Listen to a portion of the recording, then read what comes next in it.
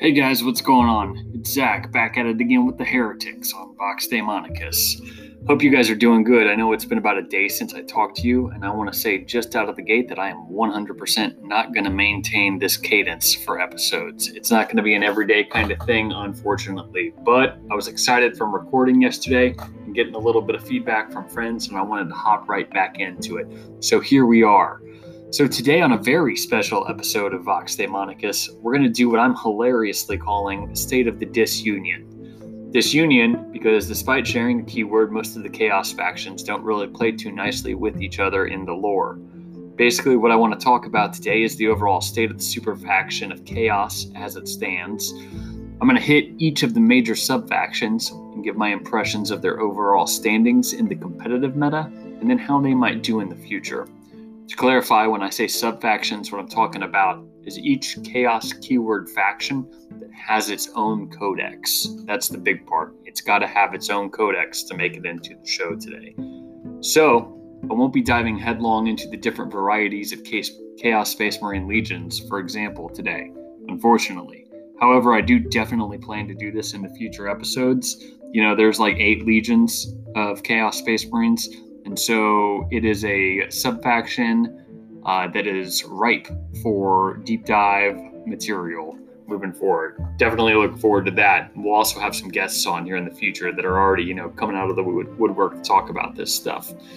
And so that's kind of our boat lane right now for this episode. I do also want to touch on some standout units for each codex as well. Having had said that, as we do get new codices, I'm going to do a deep dive series on each of them. For now, I'm probably going to skip Death Guard. At the time of recording, Death Guard has already been hit pretty heavily. They got a new codex just a couple of months ago, and every other podcast about 40K has gone into detail, so there's plenty of content out there and plenty of lists for you to peruse through. I am going to cover them today, but I'm not going to do a deep dive later on them. As we get like a Demons Codex, a Chaos Knights Codex, Thousand Suns, Chaos Space Marines, etc., I'll do a deep dive on those. But Death Guard, we're probably just going to skip because, hey, that content's already out there. All right, so with that, let's get this bad boy rolling.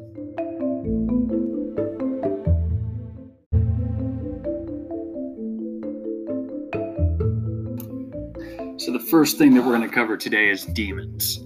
So Demons currently actually have a few strong builds, most of which revolve around Exalted Demons, basically to run forward and smash face, so like your Keepers of Secrets and stuff like that, and then also to do some psychic actions and sit there on objectives, those being more specifically the quote-unquote unkillable Lord of Change, who I have played with before, and he has died in literally every match that I brought him, so I'm not sure that he's actually unkillable. And the Great Unclean One that you can give a 4-up Feel No Pain. Along with those greater demons, it seems like some Nurgle units are a big thing that people want to include, just the tar pit and standout objectives. I'm going to talk about those a little bit more here in a second. And, obviously, as we'll continue to find out throughout this episode, Soup seems to be the most powerful way to run these guys. I haven't touched on it yet, but when I say Soup, I mean bringing units from different gods. So Keepers of Secrets, Great Unclean Ones, Lord of Change, Exalted Bloodthirsters, stuff like that. When we get down into the actual power armor boys, your Chaos Space Marines, that usually means mixing different legions. So having a detachment of World Eaters and having a detachment of Emperor's Children in the same army. That's what we mean by soup. When I say something is pure, what I mean by that is it's only one sub-faction. So a pure list would be all keyword Slanesh or all keyword Iron Warriors, if that makes sense. Cool. Yeah, so like I said, some of the big boys are really what Demons are looking for and looking to run right now. And it's actually led to some good success. I got a good buddy here in Jacksonville that's been running Demons and doing a good job with them. And, if you pay attention to the competitive meta, you'll see usually at least every GT will have one or maybe 2 or 3 people running Demons, and they tend to do well. So along with those big boys and girls, some of the other important models that we should definitely touch on, Beasts of Nurgle. Those have been a pretty consistent inclusion in a ton of well-performing chaos lists over the past year. I'll admit that I haven't actually used Beasts of Nurgle yet. I've known about that tech for about the entire time that it's been out, just because of some of the guys I talked to sharing the info with me. But I still haven't used them, so I don't really fully grasp their utility. As an aside, I learned by doing. I can look at a stat sheet and see potential, but the actual in-game utility of a unit, that I need to actually see and do for myself to really fully capture what their role is. Anyhow, like I said, I haven't actually used these guys, and for a few reasons. One, they're really hard to find because guess what? Everyone fucking wants these bad boys, these Beasts of Nurgle, because they're great. And then two, they're also really expensive. They're like $35 pre-tax US for a single one. And it seems like most of the competitive lists that run this take like 5 to 10. So you do the math there, and it's anywhere from a lot to a fuckload of money. But having said that, I think they're worth it. Some of the things that they can do, they can heroically intervene into combat, even though they're not characters. I think they're elite choices, but they can heroically intervene. I think it's 6 inches, but I could be wrong on that. And then they can flip objectives. So, moving out of phase and being durable in 9th edition, that's a combo made in heaven. Basically, these guys get on to an objective outside of your turn, flip it, basically taking it from the enemy by killing them, because these guys actually can hit pretty decently. And then they just stay there. Like I said, they're Nurgle, so you know that they're going to be a little bit more resilient than your average shit. And so they hang out there, and you've either got to shoot them and waste a ton of firepower on them, which enables the rest of your army to do stuff, or those guys are going to stay on the objective, like I said, and just keep scoring your primary points, which is a big thumbs up in this guy's opinion. So aside from Beasts of Nurgle, Nurglings have also been a mainstay for a couple of reasons. They're not as sexy as the Beasts of Nurgle. Not that those are really sexy, but I think you know what I mean.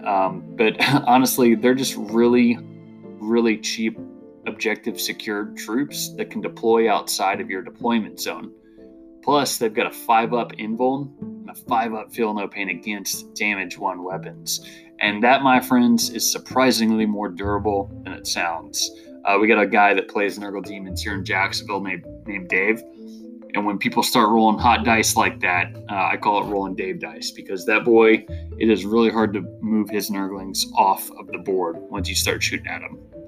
I will say that they did go from 18 to 22 points of base recently, but honestly, that's nowhere near enough of an increase for me to consider dropping them from a Demons detachment. They're just 2 points efficient and do too much too well for me to drop them if I'm running Demons. They really shine, in my opinion, in front of the other God-aligned troop choices. Bloodletters hit good in combat, but they got to get there. Same thing with Demonettes.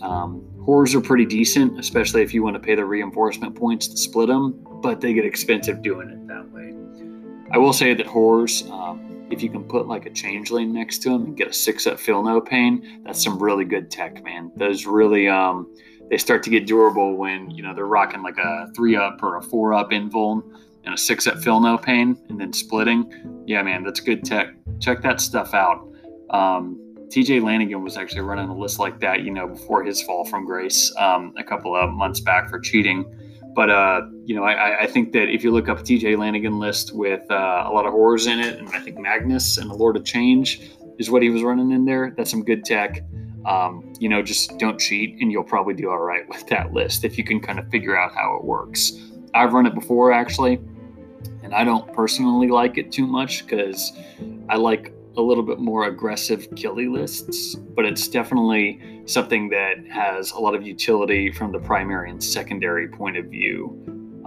And you know what? I'm probably going to jot down a note actually to talk about primaries and secondaries in a future episode. I don't think we'll get there today because we got a lot of fucking shit to talk about.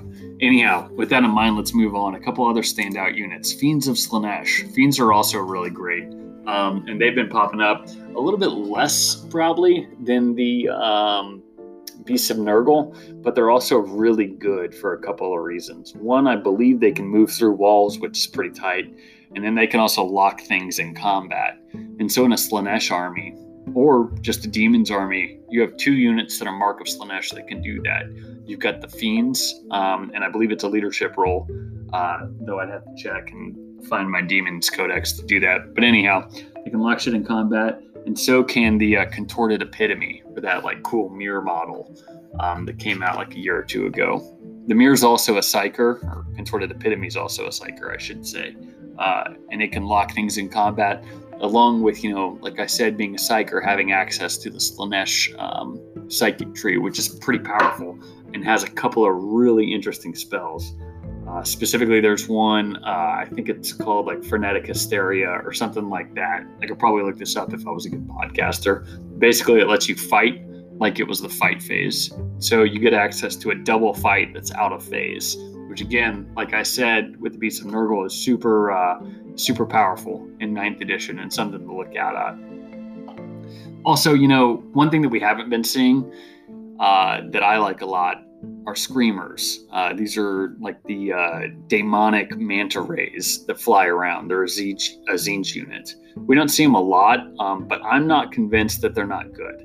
I think they're about 20 points a model, so they're probably a little expensive, but they can fly over things and do mortal wounds. And then they have a damage 2. I think it's like strength 6, AP neg 2 attack, and you get like 3 or 4 attacks with them.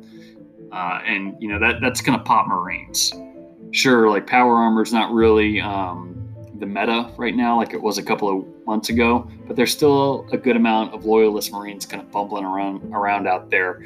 And these demonic rays, these screamers of Tzeentch can, kind of pop up and fuck those guys. Plus, they're great for engage on all fronts, which did make its way into the Grand Tournament 2021 book. I think I wrote here that screamers are like fetch. I'm going to keep trying to make it happen. So there's a Mean Girls reference for you guys. I'll try to work one of those into every episode. And then I'll start a sub-podcast about Mean Girls. So be on the lookout for that. It's going to be exciting. So yeah, with demons, Slaanesh is, in my mind, really the only pure faction that can stand on its own out of the current context. The mileage, though, is going to vary player to player. Just like most of Chaos, Slaanesh is very dependent on a well-thought-out, well-executed psychic and movement phase, and a lesser extent, a nicely played combat phase. Like I mentioned, there's that psychic power that gives Slaanesh the ability to fight in the psychic phase, but it's only for one Slaanesh unit, so you need to be smart about what you're doing with those units and where you're placing them.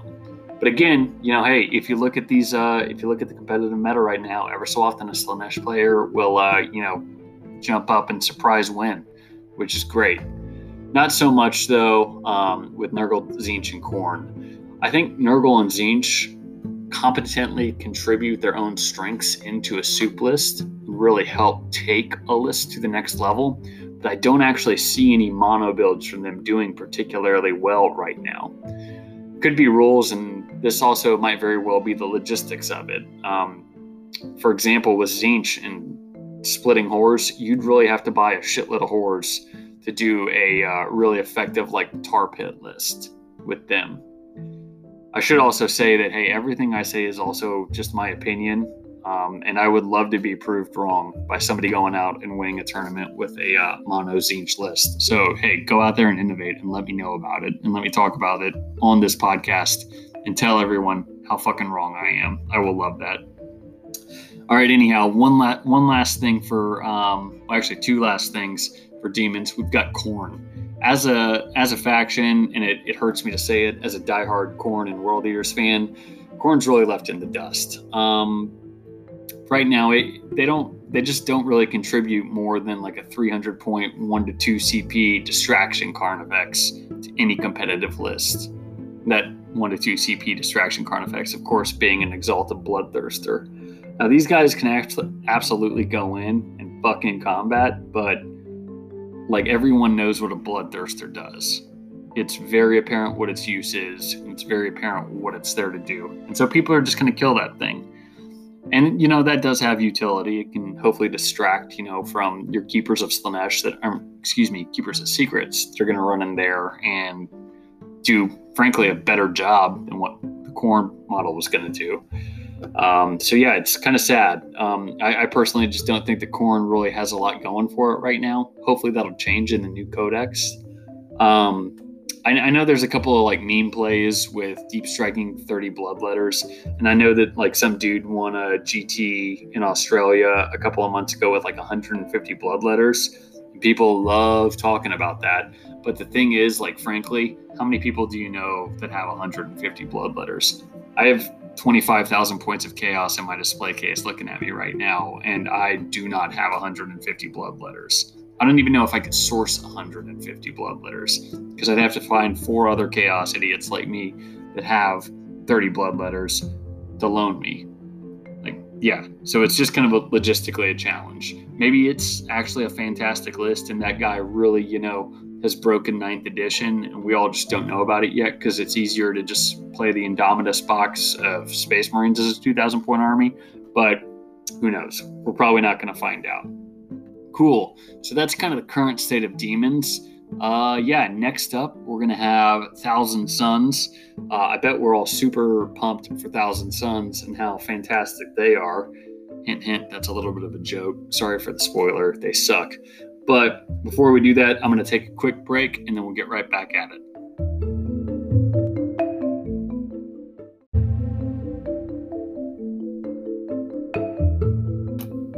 All right, and we are back at it again. Sorry about that, guys. I had to go grab myself some aqua because it's just me here talking, running my suck, and my mouth is getting dry. So anyhow, we just did demons. Let's talk about Thousand Suns. Oh boy, Thousand Suns. These poor bastards. Sometimes a faction gets nerfed into the fucking dirt because it seems that GW wants to punish them for some imagined sin. There's this whole concept that Chaos Space Marines themselves are still paying for the sins of 3.5. 6 whole editions later. That just does not seem to be the case with Thousand Suns, though. Thousand Suns' real problem is just having an absolutely ancient codex. When it came out, the Thousand Suns codex was fucking great. They were riding high with Magnus, mortal wounding Imperial scum and Xenos filth into oblivion, while his little buddies did the exact same thing. But then things started to change in very Tzeentchian fashion. Basically, all of the Thousand Suns' real problems came from codex creep in late 8th edition, where armies basically started getting answers to them, and then also directly from the switch over to 9th edition. When 9th edition came around, Thousand Suns lost their... I can't remember the name of the rule, but basically it was something in their codex that always allows them to smite on a warp charge of 5 roll. So to explain that, like I said, there's a rule that every time you cast a power from a Psyker, with smite being the only power in match play that you can cast multiple times in a turn, the warp charge of that power increases by 1. So 5 is where smite starts. Smite is a 5 warp charge cast spell. But every time you cast it, it goes up. So you smite once, it's 5. Your second smite is 6. Your third smite is 7, etc. Up until you get to 12 if you've got that many casts. So basically, Thousand Suns had a way to get around that, where no matter how many times you cast smite, it was only ever going to be cast on a 5, unless you manipulated through your stratagems what the cast was, and that only ever made it go down. So there's one called Kabbalistic Focus is what it's called, where if your Psyker is within 6 inches of 3 other Thousand Sun Psykers, they get a +2 to cast. The play there, of course, was to have a couple of dudes standing around Magnus who's already +2 to cast, and so that makes him +4 to cast. So Magnus literally cannot fail a smite roll at that point, and then usually you're fishing for super duper smites, which on Magnus is a 2d6 damage roll and is fucking spicy. But anyhow, I digress. Basically, Thousand Suns lost that at the beginning of 9th. I think it was included in a frequently asked question document that GW likes to put out, and just never came back. And so every time Thousand Suns tries to reliably mortal wound something, it gets harder every turn. Of course, that resets down to 5 at the start of your next turn.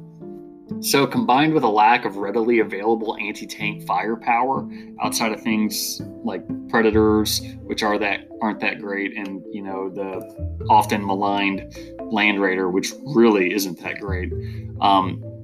Thousand Suns really had its ability to remove big, bad, scary units from the board, and more importantly, remove units that just need to be removed. It was a major hit to the damage output of Thousand Suns. Of course, in my opinion, of larger consequence, what really happened is that the secondary missions that were introduced as part of the 2020 GT mission pack that was part of Chapter Approved last year really punched the Sons of Magnus right in their red dicks. First, Thousand Suns don't have faction-specific secondaries. You guys are going to hear me bitch and moan and complain about this ad infinitum for the rest of this podcast until every faction has secondaries. But, any faction that doesn't have specific faction secondaries, which is most of the factions right now in June of 2021, they're at a distinct and easily defined disadvantage in competitive play, because those faction secondaries give the factions that have them quite a bit of variance in what they can do with their list and easier ways to score. Also, on the faction, well, not even the faction, but just the secondaries note, there's 2 secondaries that are available to all factions that are direct and hard counters to Thousand Suns.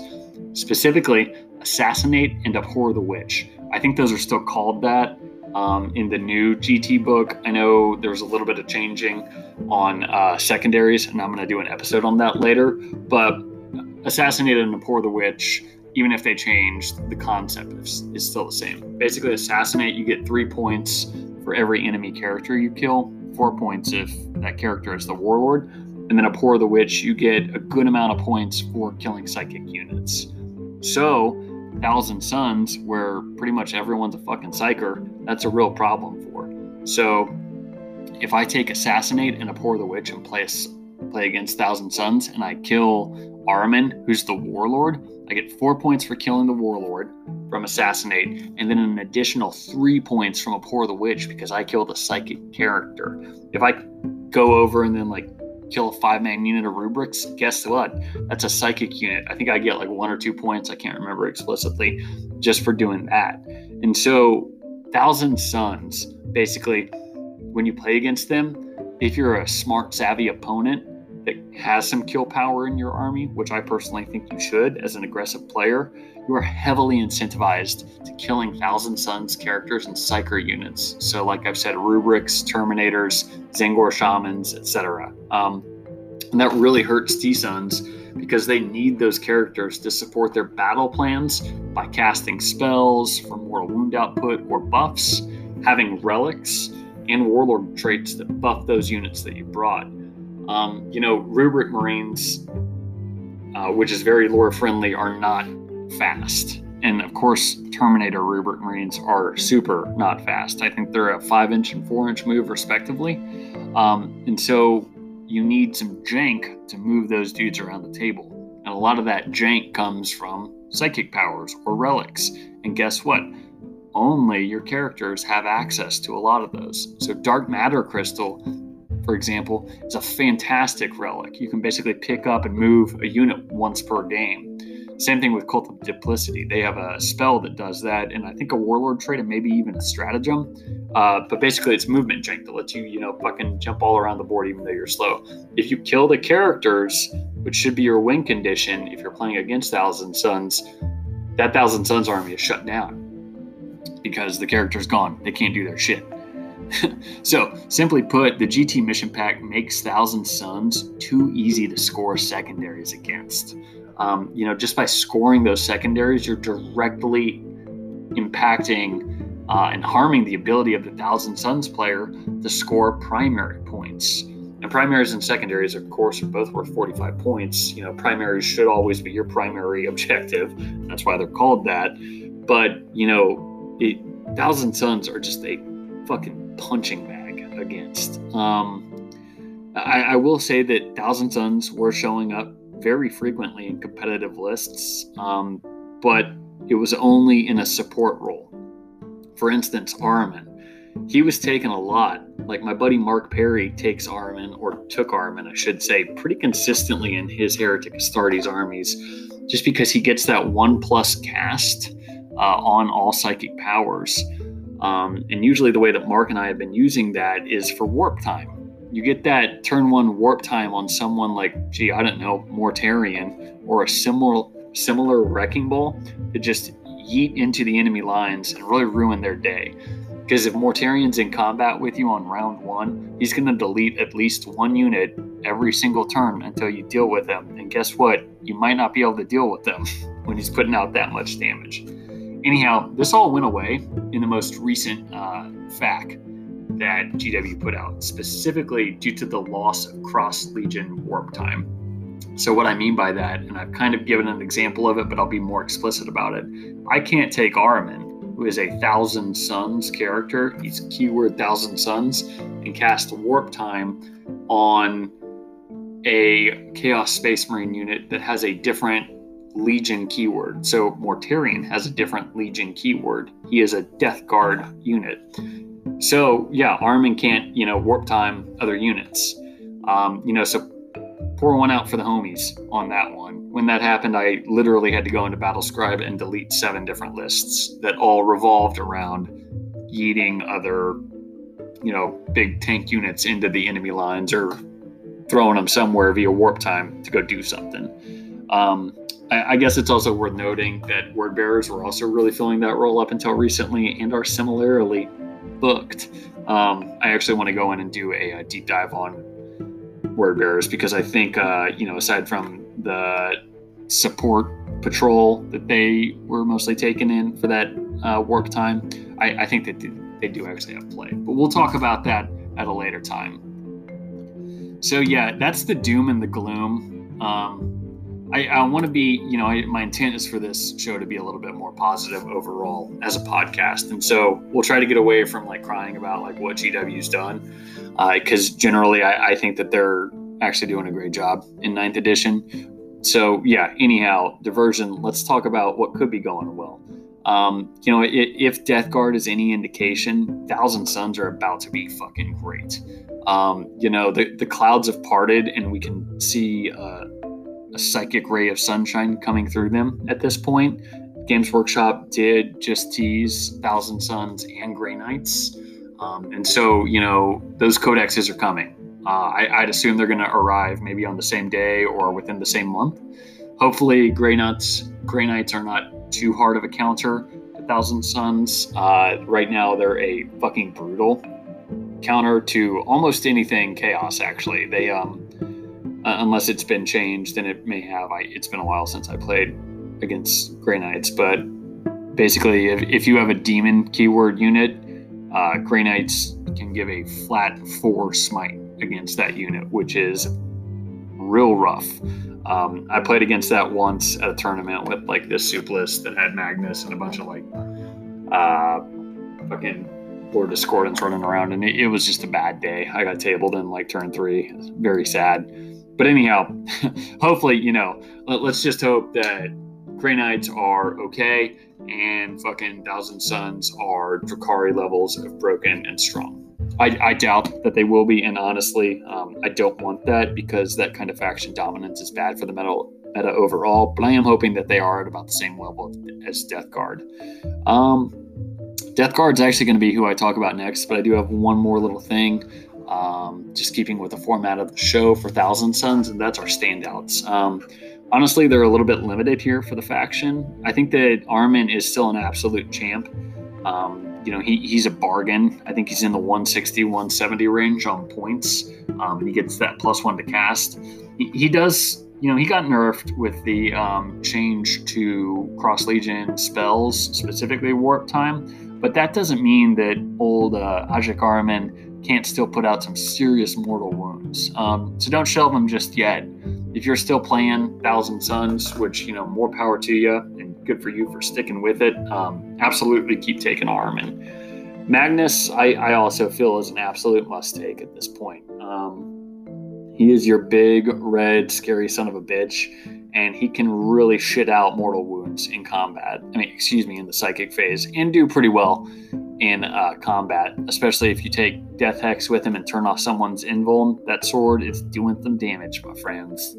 I think Rubric Marines are a really solid troop choice, but I do think that they're better in other legions, honestly. There is a meme list that I'm thinking of with Night Lords that uses Rubric Marines as a super tar pit. But yeah, we're going to talk more about soup in later episodes. We're going to have like a soup line episode. That's terrible. That's a bad joke. I feel bad. I'm not going to cut it out, though. I said it. Anyhow, rubrics. Yeah, they can actually do a pretty surprising amount of damage because their bolters are AP -2. And so you can give them Veterans of the Long War while that still exists. And then with use Veterans of the Long War, deep strike them with Resin Rubric, have them pop up in front of some son of a bitch, and then shoot them twice with Infernal Fusillades, which is a stratagem from Ritual of the Damned. That one's pretty fantastic, especially if you get some psychic support in there like Prescience and a character around for reroll ones. They will fucking delete something, and you'll be a happy panda for that. So yeah, of course, that's about it though, honestly, for Thousand Suns. They're not fantastic, and I'm sorry. I'm so sorry. But hopefully, like I said, golden ray of psychic sunshine come through the clouds. Hopefully they'll be better. All right, cool. So that's it. We did it for Thousand Suns. We are going to take another break. This one, I'm going to pop an ad in for our good friends at Anchor. So stick around. We're going to go to Death Guard next. All right, thanks.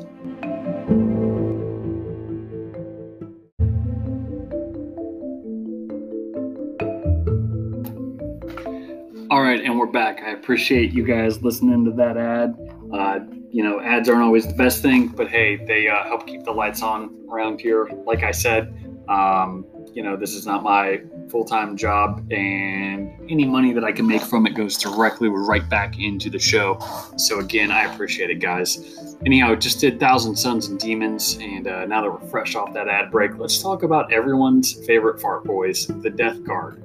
So, Death Guard, the Sons of Mortarion. I don't remember what legion number they are, but they are the current golden boys of the super faction, in my humble opinion.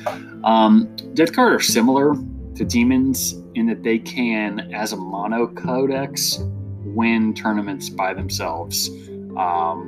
And, of course, those are tournaments kind of at the grand tournament and major level, so some serious competition from other factions coming. My opinion, at an RTT, any given Saturday, any codex can come in and win a tournament. Really depends on the players there, the competence of the pilot of the list.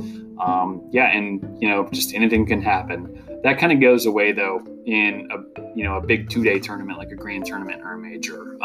And you really have to rely on strength of codex combined with, of course, the competence of the player and the overall list build. But that strength of codex really helps in a GT setting.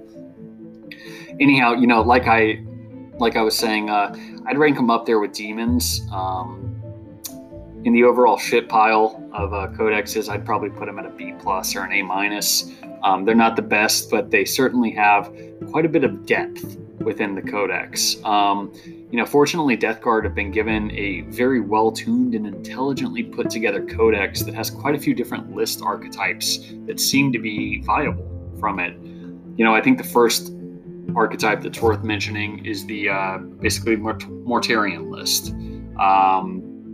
It's Death Guard with Mortarion. The only real qualifier to be within this archetype is that you have Mortarion there.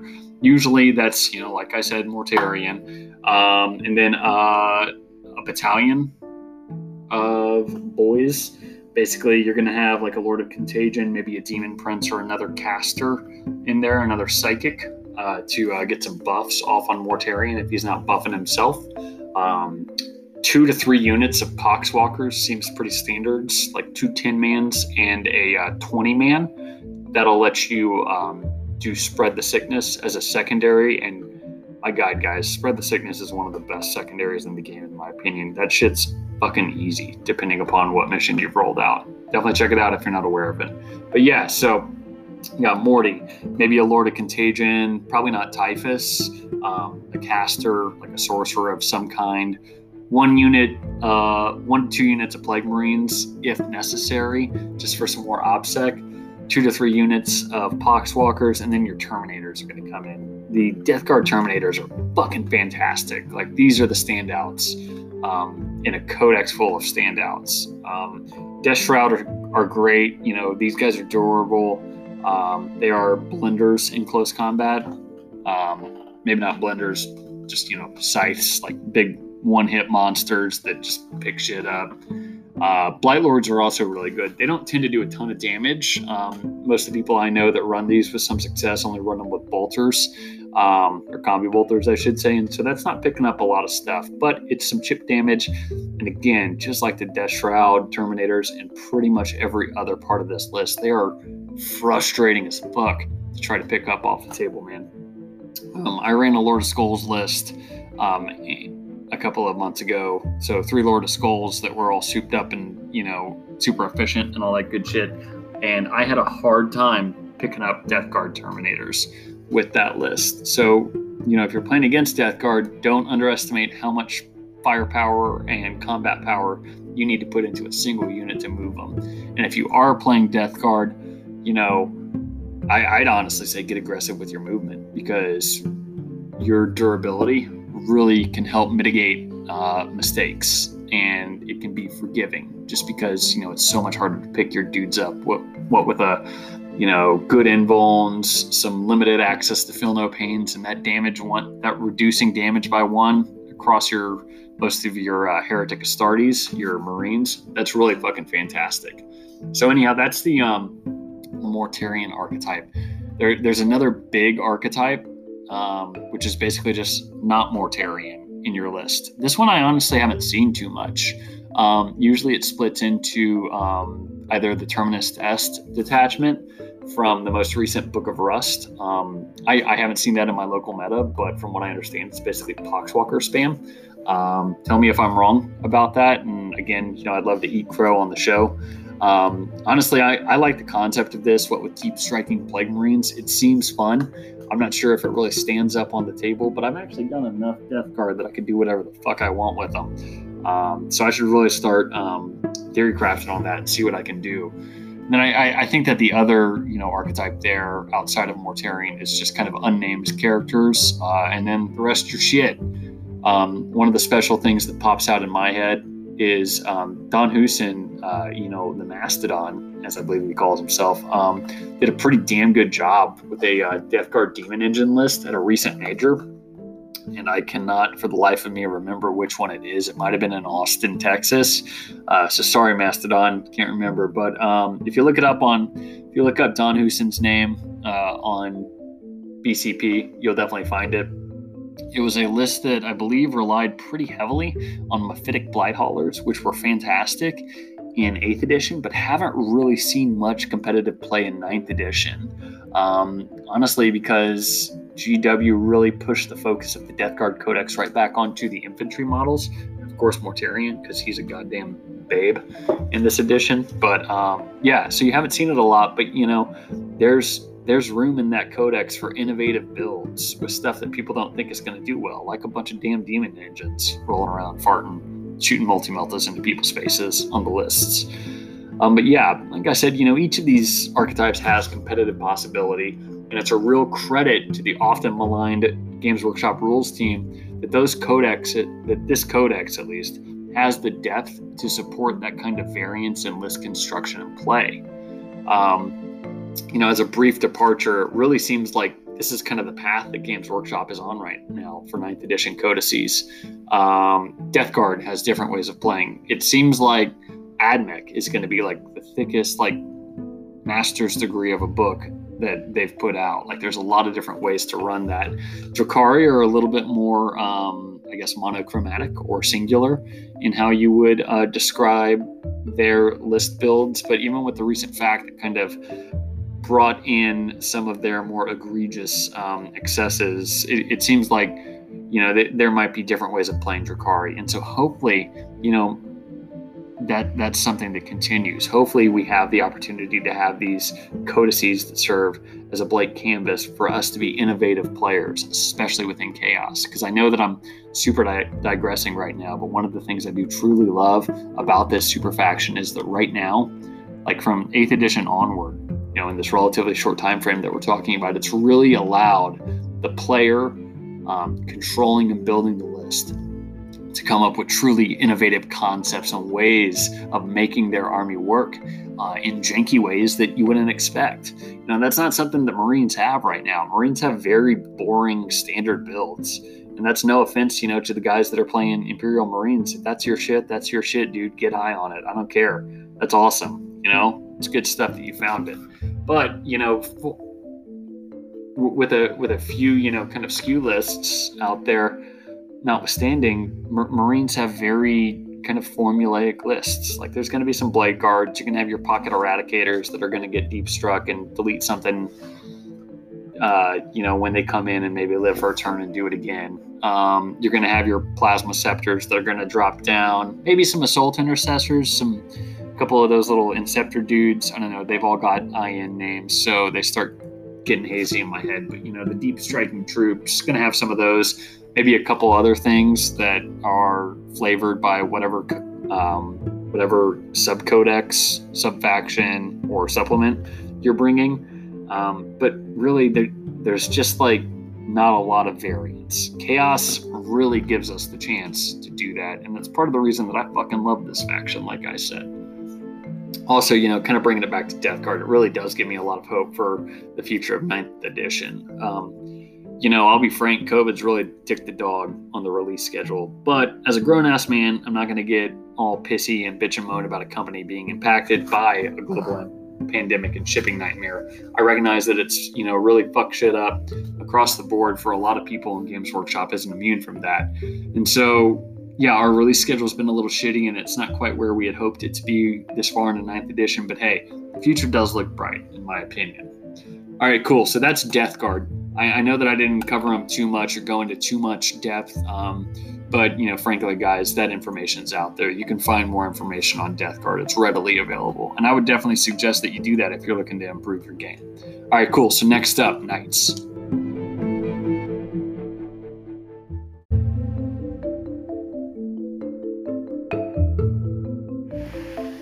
All right, so Chaos Knights. First of all, sign me the fuck up. Chaos Knights have, in my opinion, some of the coolest iconography and imagery in the whole game. Like each codex near the front of it, near the front of the book, has a page that it's like a title page almost. So it has the title of the book. So Codex, Chaos Knights, and some artwork for the faction with a tagline. And for Chaos Knights, that artwork is fucking cool, but it's really the tagline that got me. And that tagline is honor through annihilation. Fucking cue the heavy metal music right now. Fuck yeah, sign me up. Like I said, blew my ass into a night cockpit and let's reap some souls. So aside from having, cool imagery associated with them and great models, really just top of the line models in my opinion. They also have, really cool lore, awesome model names, a Night Despoiler, hell yeah, Night Tyrant, yes, and just generally being a fucking awesome concept. Chaos Knights, unfortunately, are not by themselves as a faction fucking awesome. Unfortunately, just like their Imperial cousins, Chaos Knights suffer from two things. The first one is being a meta that remembers the Castellan list, Knight Castellan list, that is, from editions past. Basically being a meta that hasn't left its anti-tank and knight toys at home just yet. Knights also, number 2, have a stunning lack of objective secured available to them. There is a warlord trait that gives your warlord objective secured and allows it to count for 10 models with objective secured. But the easy way around that for your opponent is just to kill that warlord in round 1. And guess what? you've got some serious problems on your hands right now if they play correctly. Knights, in general, Chaos Knights included, with the Imperial boys, just are very easy to outmaneuver. You need to be a very competent player to run Knights correctly, and that takes a lot of work, unfortunately. Having said that, I do think that Chaos Knights have some serious surprise potential along with Imperial Knights. A couple of weeks ago, we had a Rogue Trader tournament, an RTT, here in Jacksonville that John Lennon came to. I can't remember if he won the damn thing, but did very well running Imperial Knights. In fact, it was funny. We had 3 Knights players and then myself running triple Lord of Skulls and a guy that brought, I think it was a Fellblade to the tournament. So it was kind of the surprise Lord of War meta for, 10 hours in a game store. But yeah, a good player can win with these guys is what I'm saying. It's just like playing on hard mode, kind of like with Chaos Space Marines that I'm going to talk about here in a little bit. It's just they don't have the inherent rules available to them as part of their codex design to make them good. I will say that getting custom households in Engine War really took what's basically a pamphlet codex and made it into a real book. There's one that's called Dark Forging, especially, that's really fun. That lets you reroll variable hits, like variable shots, I should say. So if you've got like a thermal cannon that's D6 shots and you roll it 2 with one of those, you can reroll that. And so you could have a possibility of up to 12 shots coming from a thermal cannon, and that's a lot of damage, my buddies. That's the kind of thing that could kill Mortarion in a single turn if the dice went in your favor. And if you take 3 Knights like that, then it's the possibility of 36 shots, just like that. And so that's pretty fantastic. There's also a couple of other really great custom household traits that make Chaos Knights a little bit more viable. But honestly, there's a reason you're not seeing Knights Renegades winning tournaments. They suffer from the same problems as all Knight armies do. They're just big boys that are easy to kill and therefore give up secondaries on things like Titan Hunter and bring it down. And they don't have OBSEC, so primaries are an issue. And having primaries as an issue is big bad, big thumbs down. But again, I fucking love Chaos Knights, and my hope for the future is that they're going to be fantastic. Cool. All right, so I'm not going to take a break this time because we're getting to the end of our content, and we're also looking at a little bit longer of a show than I expected. And so we're going to try to hurry it on up. So, Chaos Space Marines, everybody's favorite or least favorite, depending upon how wrong you are. That is to say that you should like Chaos Space Marines. So, first of all, I am going to start Whispers in the Warp next week, which is going to be kind of our recurring news update segment. But I cannot not mention that Forge World just showed us today a brand new Argel Tal model. If you don't know your lore too well, Argel Tal was kind of the first possessed Chaos Space Marine, and he was also in a serious bromance with my boy Captain Karn of the 8th Assault Company from the World Eaters.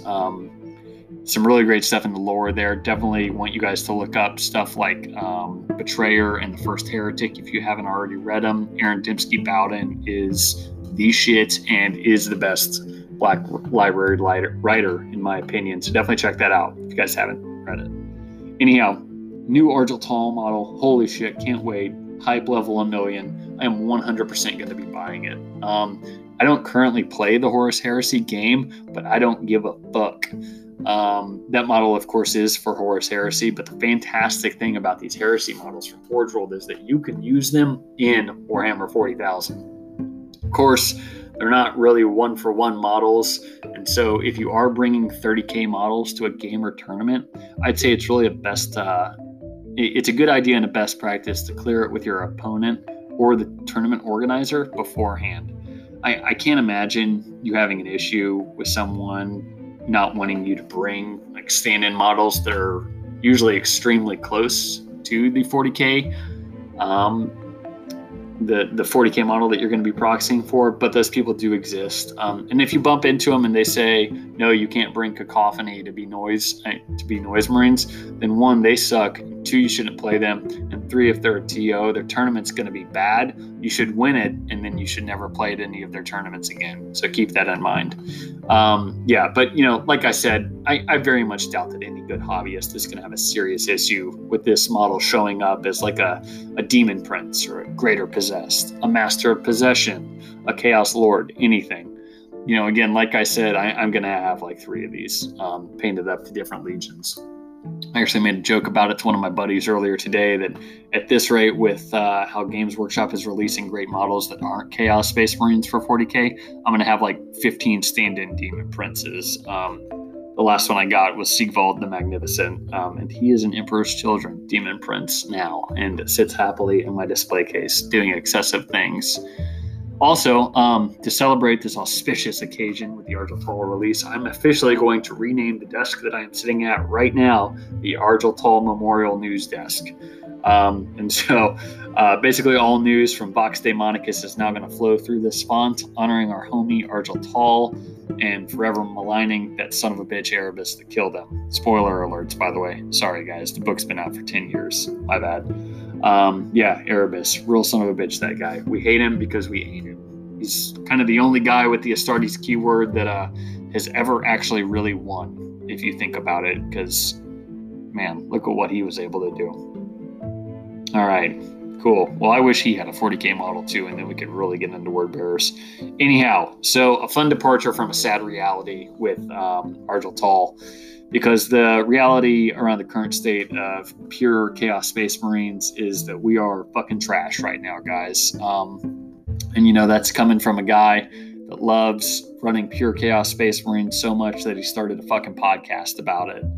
Outside of cult troops, those being your Plague Marines, Rubrics, Berserkers, and Noise Marines, our troop choices fucking suck. Cultists, can screen and stand on objectives and like do actions, but they die to a stiff breeze and they're still overcosted. Like, honestly, cultists should be 3 fucking points a model. It makes no sense to me why a guardsman is about the same price. Like, it's just stupid, in my opinion. And then, if you look at our Chaos Space Marines, compare them to a Firstborn Marine. Absolute garbage. The only thing that we have going for us in the Chaos Space Marine versus Firstborn non-Primaris Marine debate is that we're slightly cheaper, I believe. We're still 1 wound a whole fucking year later after GW gave the Firstborns 2 wounds. We don't have access to like 15 different special rules that your standard Firstborn has. So like things like and they shall know no fear, doctrines, super doctrines, this, that, and the other, a ton of different stuff. And we still don't have faction secondaries. I said earlier that I'm going to harp on that constantly until everyone has them. But it's a major issue. Again, if a faction does not have its own faction secondaries, it is at a distinct disadvantage in competitive play in Warhammer 40,000. Yeah, so, that's like kind of where we stand. If you don't believe me, go find me a pure Space Marine, like a pure Chaos Space Marine list that won a GT in the last year.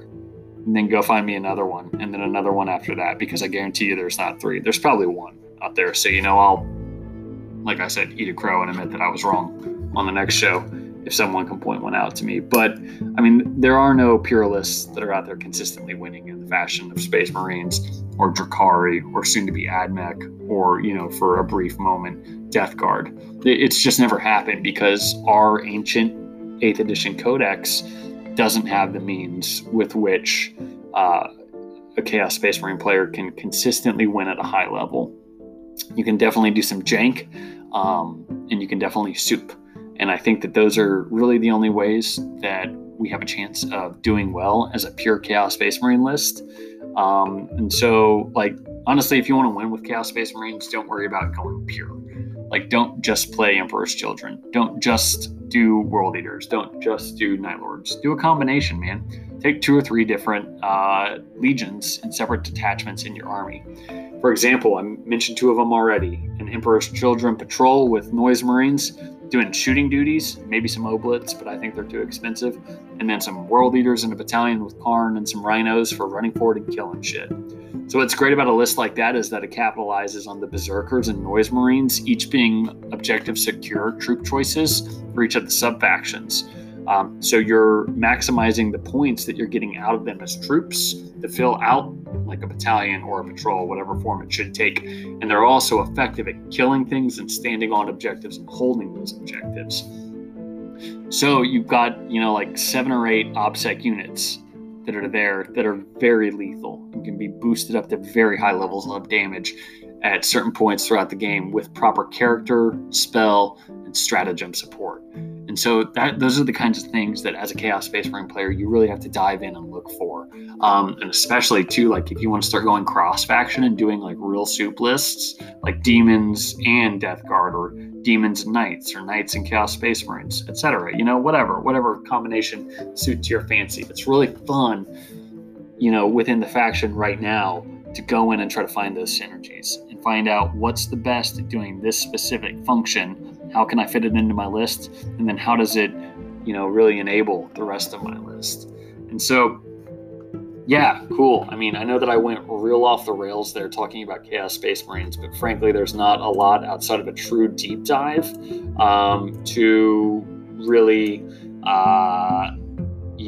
go crazy on them. I like I said at the beginning of the episode, I'm 100% going to do deep dives on every single one of the legions, and hopefully I'll be able to get those out before the Chaos Space Marine Codex comes out. And that's more of a comment on me being good at doing this as opposed to the Chaos Space Marine Codex coming out, because frankly, I'd love for it to come out right fucking now because I'm looking forward to it. But yeah, cool. So there we go. That's kind of a quick go over. It's going to be about an hour, so not too quick. But I guess kind of a quick review of where the super faction of Chaos currently stands today in Warhammer 40,000. Overall, I think we're doing well as a group, but we do have some serious stinkers. Knights, Chaos Space Marines, and Thousand Sons, unfortunately, just aren't quite where we want them to be. Hopefully that'll change, though. I know that I've bitched a little bit throughout the course of this podcast episode, so I appreciate you guys sticking with me if you have so far. I do want this to be a positive podcast, of course, so I'm going to try not to dwell on what isn't great as we move forward with the show and really celebrate the things that are. And I think one of those things is certainly our community. As I said in the first episode, or at least alluded to, I really do love the community that surrounds Warhammer 40,000. The vast majority of my friends I have because we met playing Warhammer. I'm a 33-year-old man, and I'm comfortable admitting that. I love the people that I play with, and I love the community. And the whole purpose of this is really to drive that community and hopefully to enrich it and offer something new and exciting to people of the Chaos persuasion, of course. But, we welcome our friends from the other factions. Just know that we're going to chain axe you very shortly. But so I guess that's it, guys. Just closing out this episode, I want to say thank you again for sticking with me and coming back. If you're a repeat listener, meaning that you've listened to 2 whole episodes, good for you. I think we're going to be looking at doing a Whispers in the Warp update next week. And then I'm probably also going to do another 2-episode week next week. I've got a new episode idea, or a new episode archetype idea, I guess, called The Road to War. I didn't talk about it on the last episode because I hadn't thought about it yesterday, but I thought about it today. Basically, that's going to be a review of the list that I am taking to a tournament. So these will be semi-infrequently because I only get to go to about 1 tournament a month. But basically, here's my list. Here's what I think it does. What are my problems going to be? How do I think I'm going to do? And then in the next Whispers from the Warp, I'll tell you how I did. Going to a team tournament with 5 games with World Eaters here in a couple of weeks. So look forward to more on that here in the next couple of days or in a week. Definitely by next Friday, which is, September. Holy shit, no, it's not. June 18th.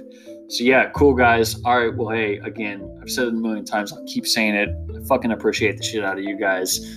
Don't have the Facebook page up. It's going to happen. But you can message me, on Facebook if you know me, or here through Anchor and Spotify. Happy to take your comments. Happy to take your criticisms. Always looking to improve the show, and I appreciate you guys sticking around. So I hope life's going for you well, guys. Death to the false emperor.